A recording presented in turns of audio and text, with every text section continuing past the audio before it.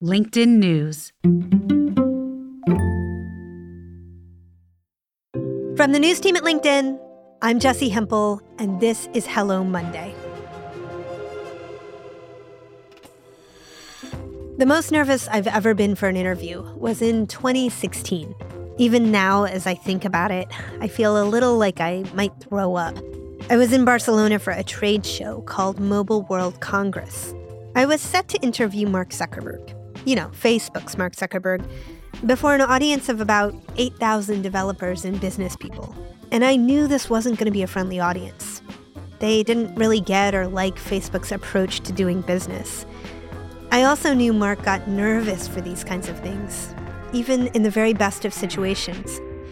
And I just remember beforehand, pacing back and forth in front of the bathroom mirror in my hotel room, sweating, trying to envision things going perfect, just the way that I wanted them to.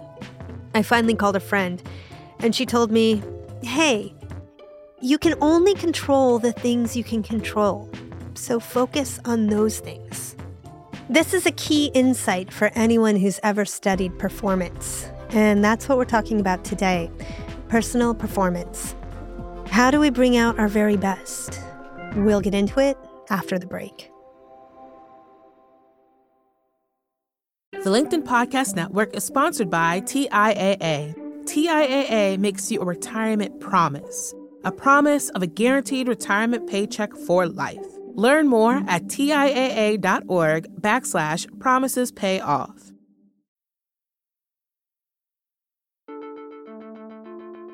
Today's guest is AK Ikwuakor. He approaches everything in his life with the focus and drive of his earliest years, competing. Coach AK, as many people call him, is a 3-time All-American track and field star. He has coached many teams of athletes. Today, he's a different kind of coach. AK works with companies and institutions like Google, Raymond James, and NYU to help people reach their goals. Most of us want things that are pretty simple. Maybe you're trying to shave a minute off your mile time or set better sleeping habits for yourself. Maybe you're chasing that next promotion. Or, like me, you're backstage at a trade show in Barcelona, sweating bullets before a big interview. Today, Coach AK offers advice to set all of us on course to perform our best and reach our goals. Here's AK.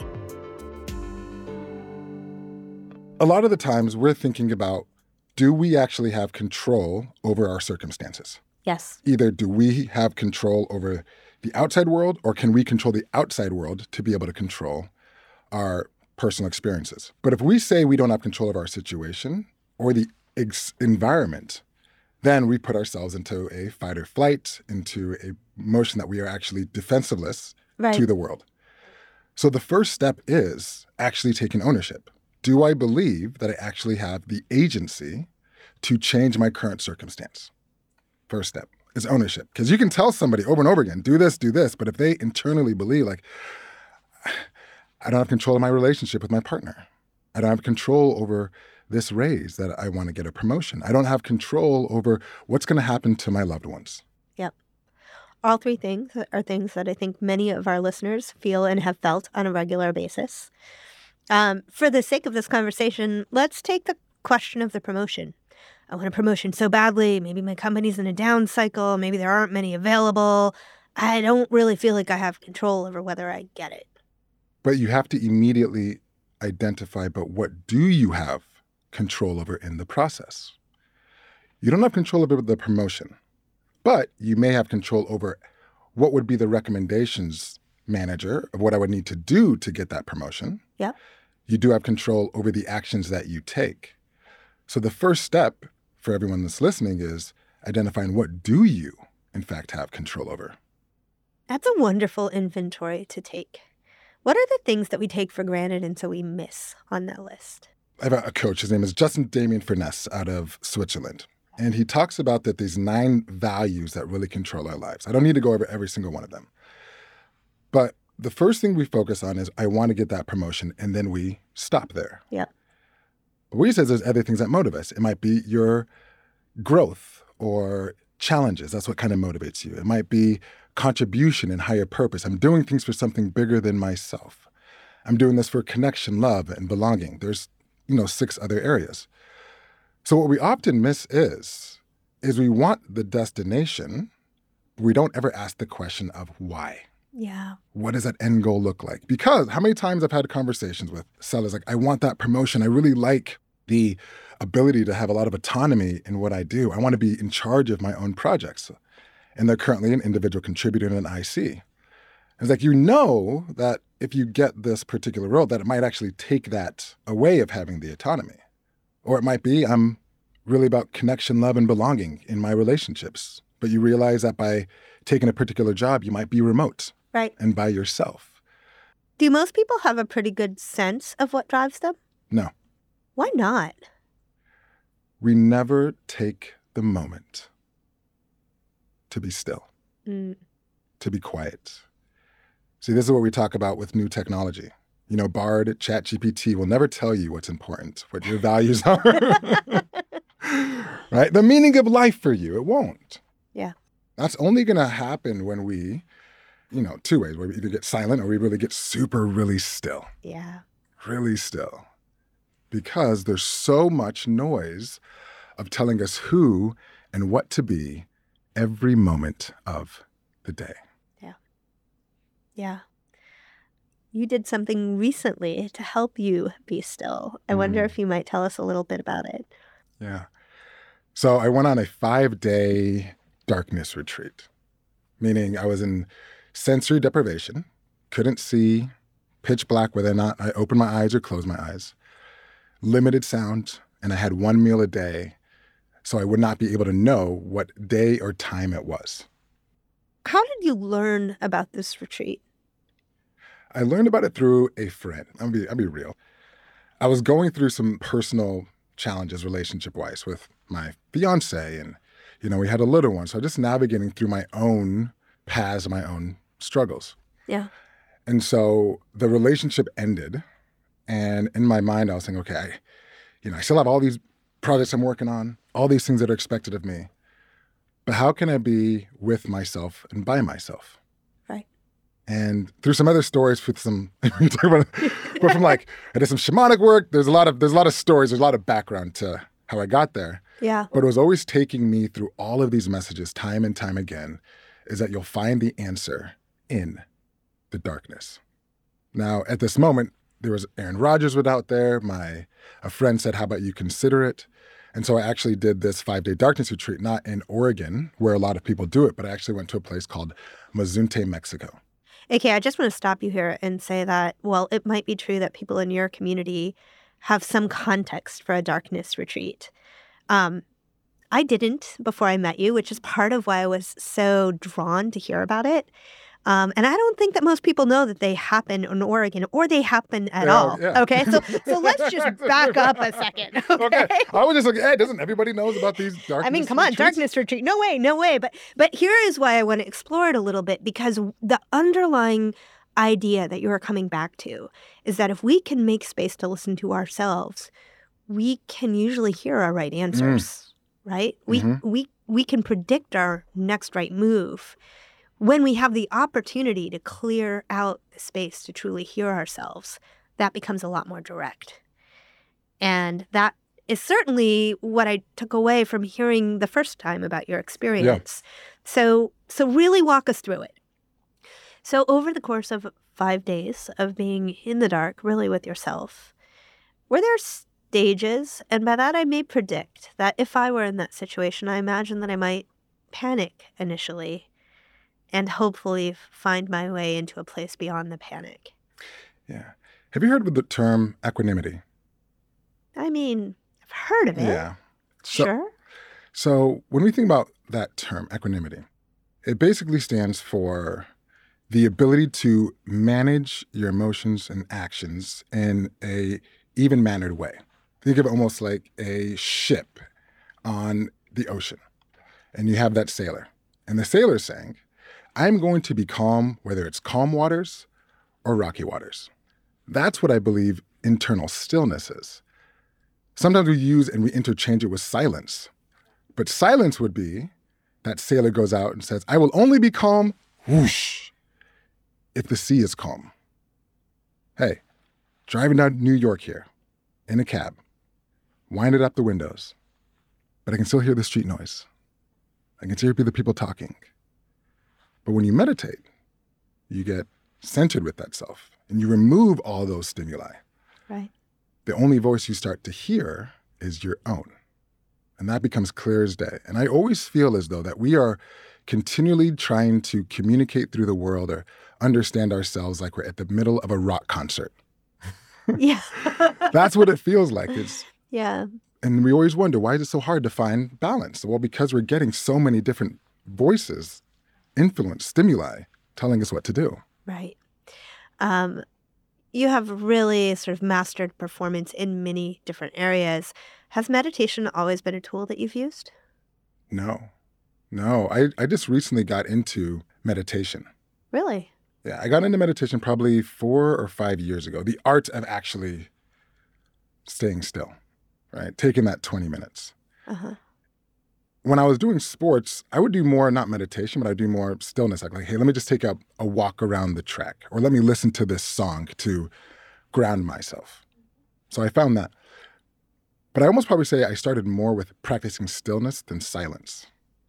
But the problem is, when I was a college student, I had very few responsibilities. Truth. I had to just go to class and I had to go to practice.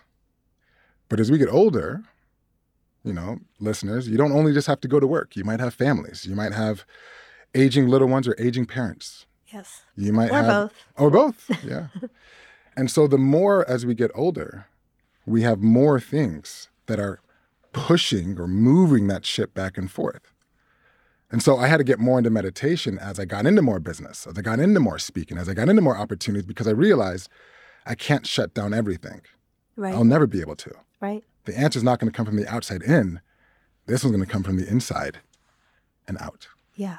My wife meditates 20 minutes every morning and 20 minutes afternoon. Transcendental meditation? Yes, she does. Is that where you started? Mm-hmm. Does that mean that in roughly 4 years she's going to be in a hut in Mexico, leaving me with the children for 5 days while she's in a darkness retreat? We never know. Seriously, it has been an incredibly powerful tool for her, particularly as she had newborns at home and was trying to find her way in a pandemic and a busy work world. And I'm going to tell you something, and please tell me I'm wrong. I can't figure out how to do it. It's a limiting belief that I have that I am not capable of this. I just fall asleep when I sit down to meditate. Mm. Well, there's 2 ways to look at it. When I first fell asleep during transcendental meditation, it says, well, then maybe you need to rest. And that was your meditation. It's like that first part is just taking a sleep and getting that body to recharge. And then once your body's recharged, then cool.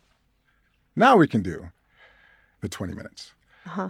The second piece is what we kind of talked about earlier. If we change the wording, and if we say, I can't, versus I choose not to, it actually gives you back the power. Yeah. And then it says, why am I choosing not to meditate? If you say I can't, it's like, hey, I can't do it. It takes away responsibility. But if you say, I'm choosing not to, I'm deciding instead I want to do this, that, or something else, then it then allows you to say, okay, then what is going to allow me to choose me to start doing this more often? And it might not even be 20 minutes. The micro might just be, I just want you to just put it into your calendar. Yeah. That you'll take a break for 10 seconds and take a deep breath. Or just put it into the calendar. So you know that every single time you see that on your calendar, right, there's going to be a choice. And you're making a choice. Am I choosing to slow down and take a deep breath? Or am I going to choose to, we'll say, send that next email? So you're kind of introducing a micro action here. Yeah. The micro habit, as I will call it, is every single habit that we want to create, there is a micro habit. We'll go back to the ship example. That ship is going in one direction, going north. But the habit that we actually want to create is, or the action is for that ship to go south. Now, if all of a sudden you just crank on that wheel and have that ship going south, things may fall overboard. It may not be sustainable. Yeah. So a micro habit would say, are you willing to go 1 degree to the left? Like, okay, I'll think about that. I'll do that. I could do that. It makes it easier to say yes to. When I wanted to get back in shape, Beyonce we were pregnant. She was expecting a new one. I gained some weight during that process. And I kept on yo-yoing back and forth, going to the gym or not. Go one day, or I'd have a really good workout, and then days later, I wouldn't do anything. Or a month later, I have to always feel like I was restarting over and over again. But I actually realized that if I simply didn't check my phone for the first 5 minutes in the morning, that it dramatically increased the likelihood of me going to the gym, of me meditating in the morning. So is it easier to say, okay, I just don't want you to check your phone for the first 5 minutes in the morning, or go to the gym? I mean, I'll stick with the let's not check the phone. Yeah. Yeah. And so what's happening is at 1 degree, look, hey, now you've done a little bit better on not checking your phone.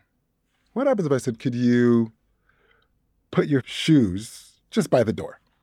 Would you do that? It's almost like you're negotiating with that with yourself. Like, could you do it? Like, okay, not the door, right. But I could do at the end of the door of the bedroom instead of the front door. Like, cool.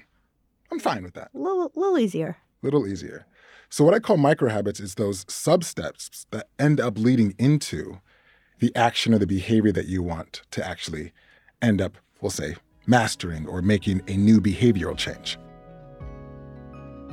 After the break, Coach AK helps us tackle anxiety.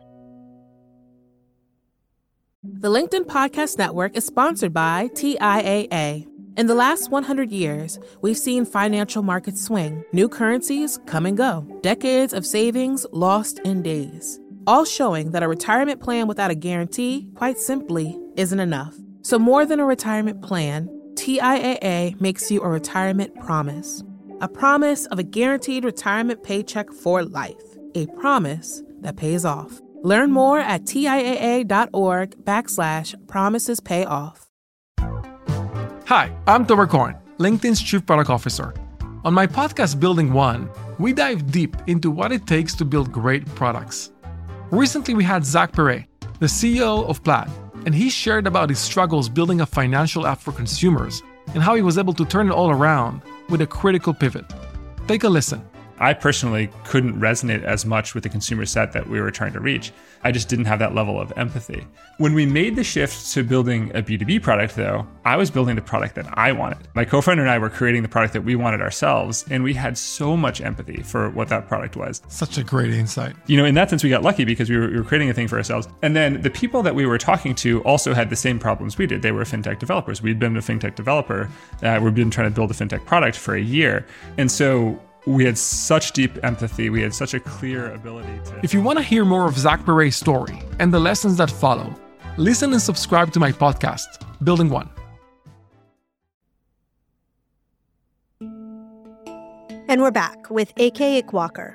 One of the biggest obstacles we can face can often be our own minds. Anxiety creeps in. We doubt ourselves. We get stuck in our heads. AK's no stranger to this feeling, and he's developed a few grounding techniques to help make our anxieties a little more manageable. So when anxiety comes, we're either thinking about the past, right? Maybe regrets of the past, or something like, I've done this race before, but I didn't do as well. Like, well, ignore that. Or it's about the future. You're focusing on the future. What happens if I win this race? Either positively or negatively. But in this moment right here, as I talk to you, Jesse, we're at a table. We're having a conversation in a sound booth room. Nobody is coming in or out. So how do I get centered? What I'll tell people to do is just talk to yourself. Not like a crazy man, crazy person. Like, oh, wait, this. But it might just be that moment of just noticing.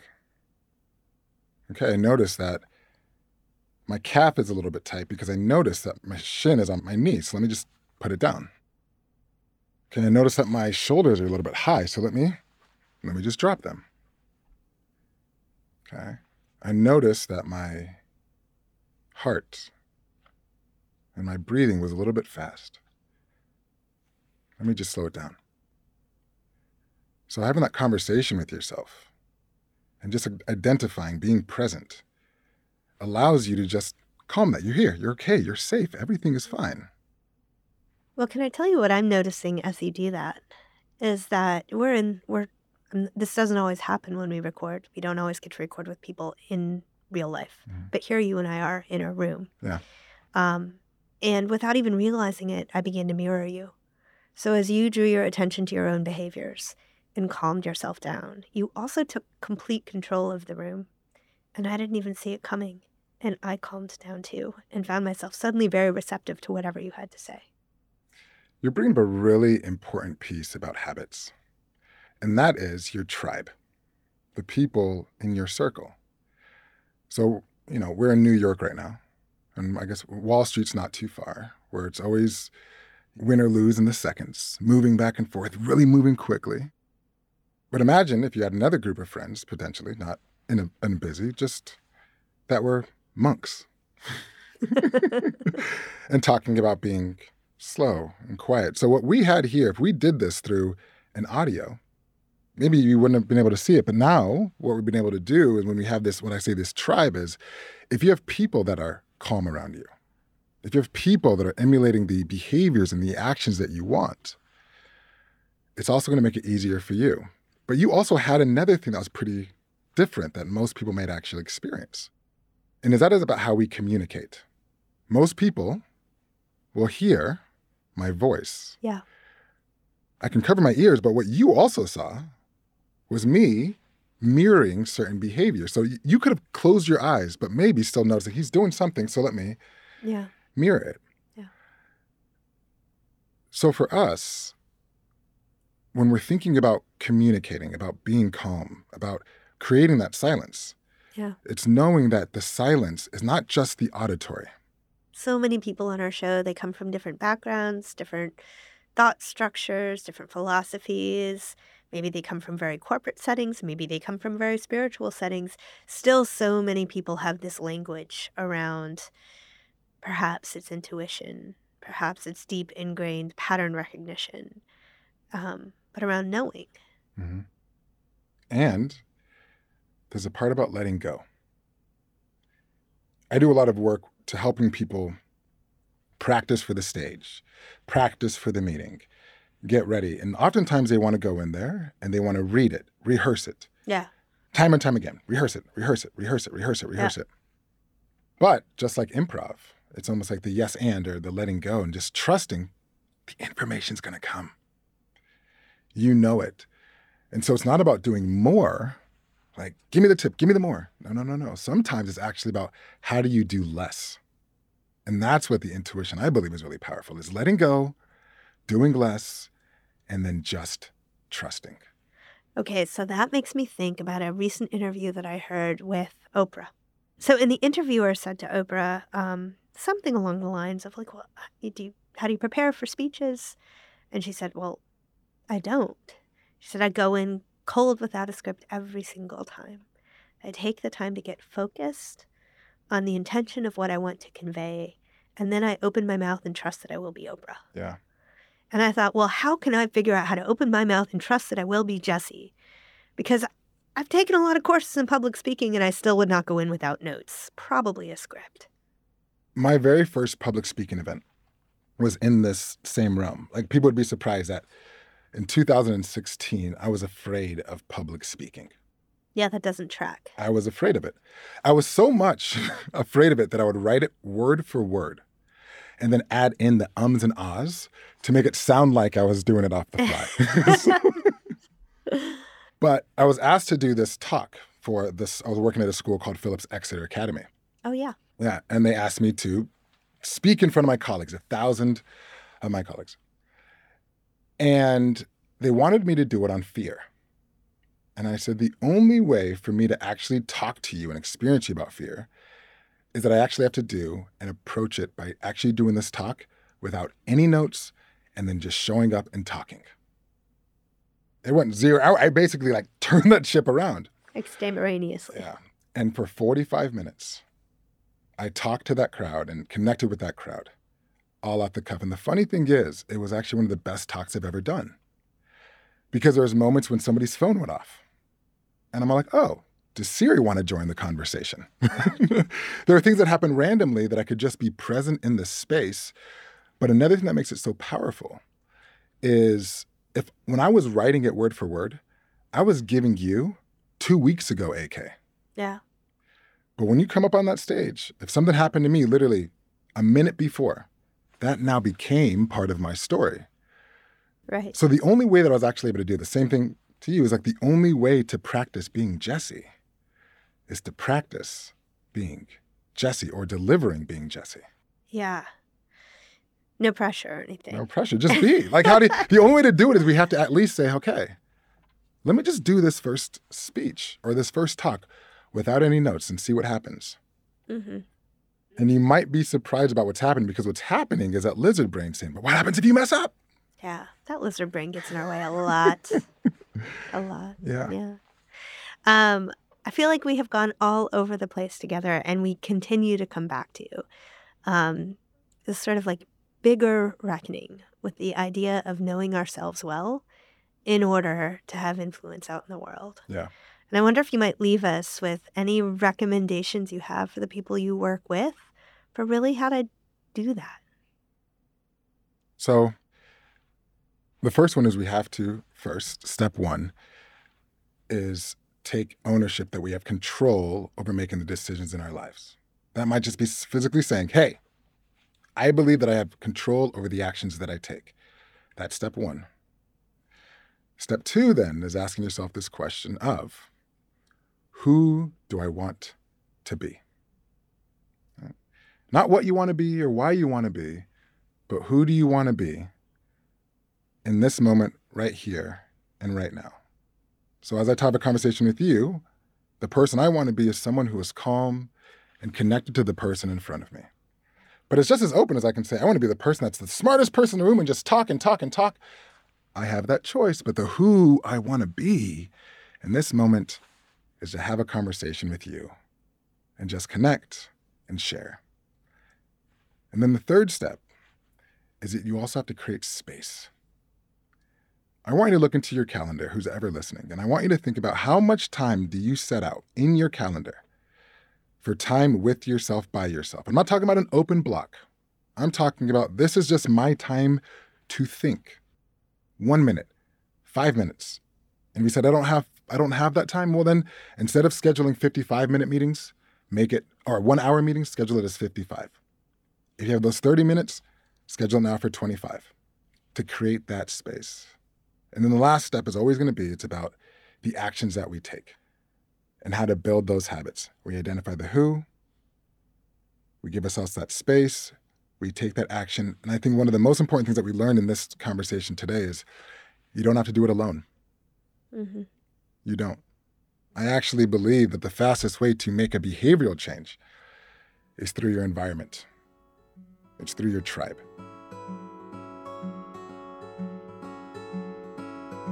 That was executive coach AK Ikwuakor, also known as Coach AK. His book is called The Next Right Move. You can find out more about his work at akikwuakor.com or just type Coach AK on LinkedIn. There's so much from this conversation that I'm going to be carrying forward. First off, the importance of taking ownership over what you can control. Identify it, focus on it. It's a simple task that trains our energy in the right direction. Next up, AK introduces us to the idea of the micro habit. You might not be able to jump into a new routine in one day, but when you break it down into its simplest parts, everything becomes a lot more digestible. Lastly, self-awareness isn't just a mental thing. Being aware of your body's behavior and needs is a mindful habit we can all adopt to ground us and ease our nerves. It's so much harder to get anything done when you're anxious or stressed. We know that. So often the rest you take is a much-needed step toward your goals. Join us this week for Office Hours, where we'll discuss how we bring some of these mindful practices into our everyday routines. Come share your experiences with us this Wednesday afternoon at 3 p.m. Eastern. We'll go live from the LinkedIn news page. If you have trouble finding us, email us at hellomonday@linkedin.com, and we'll send you a link. Hello Monday is a production of LinkedIn News. Sarah Storm produces our show with help from Lolia Briggs. Asaf Gadron engineered our show. Joe DeGiorgi mixes our show. Our theme music was composed just for us by the mysterious Breakmaster Cylinder. Michaela Greer is always around to help us reach our goals. Enrique Montalvo is our executive producer. Dave Pond is head of news production. Courtney Coop is head of original programming. Dan Roth is the editor-in-chief of LinkedIn. And I'm Jessie Hempel. We'll be back next Monday. Thanks for listening.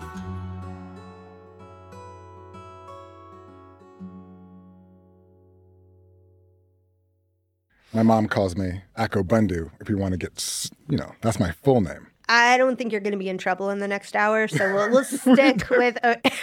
We don't know yet. It's Hey, only started. yeah, we are only getting started. We're only getting started.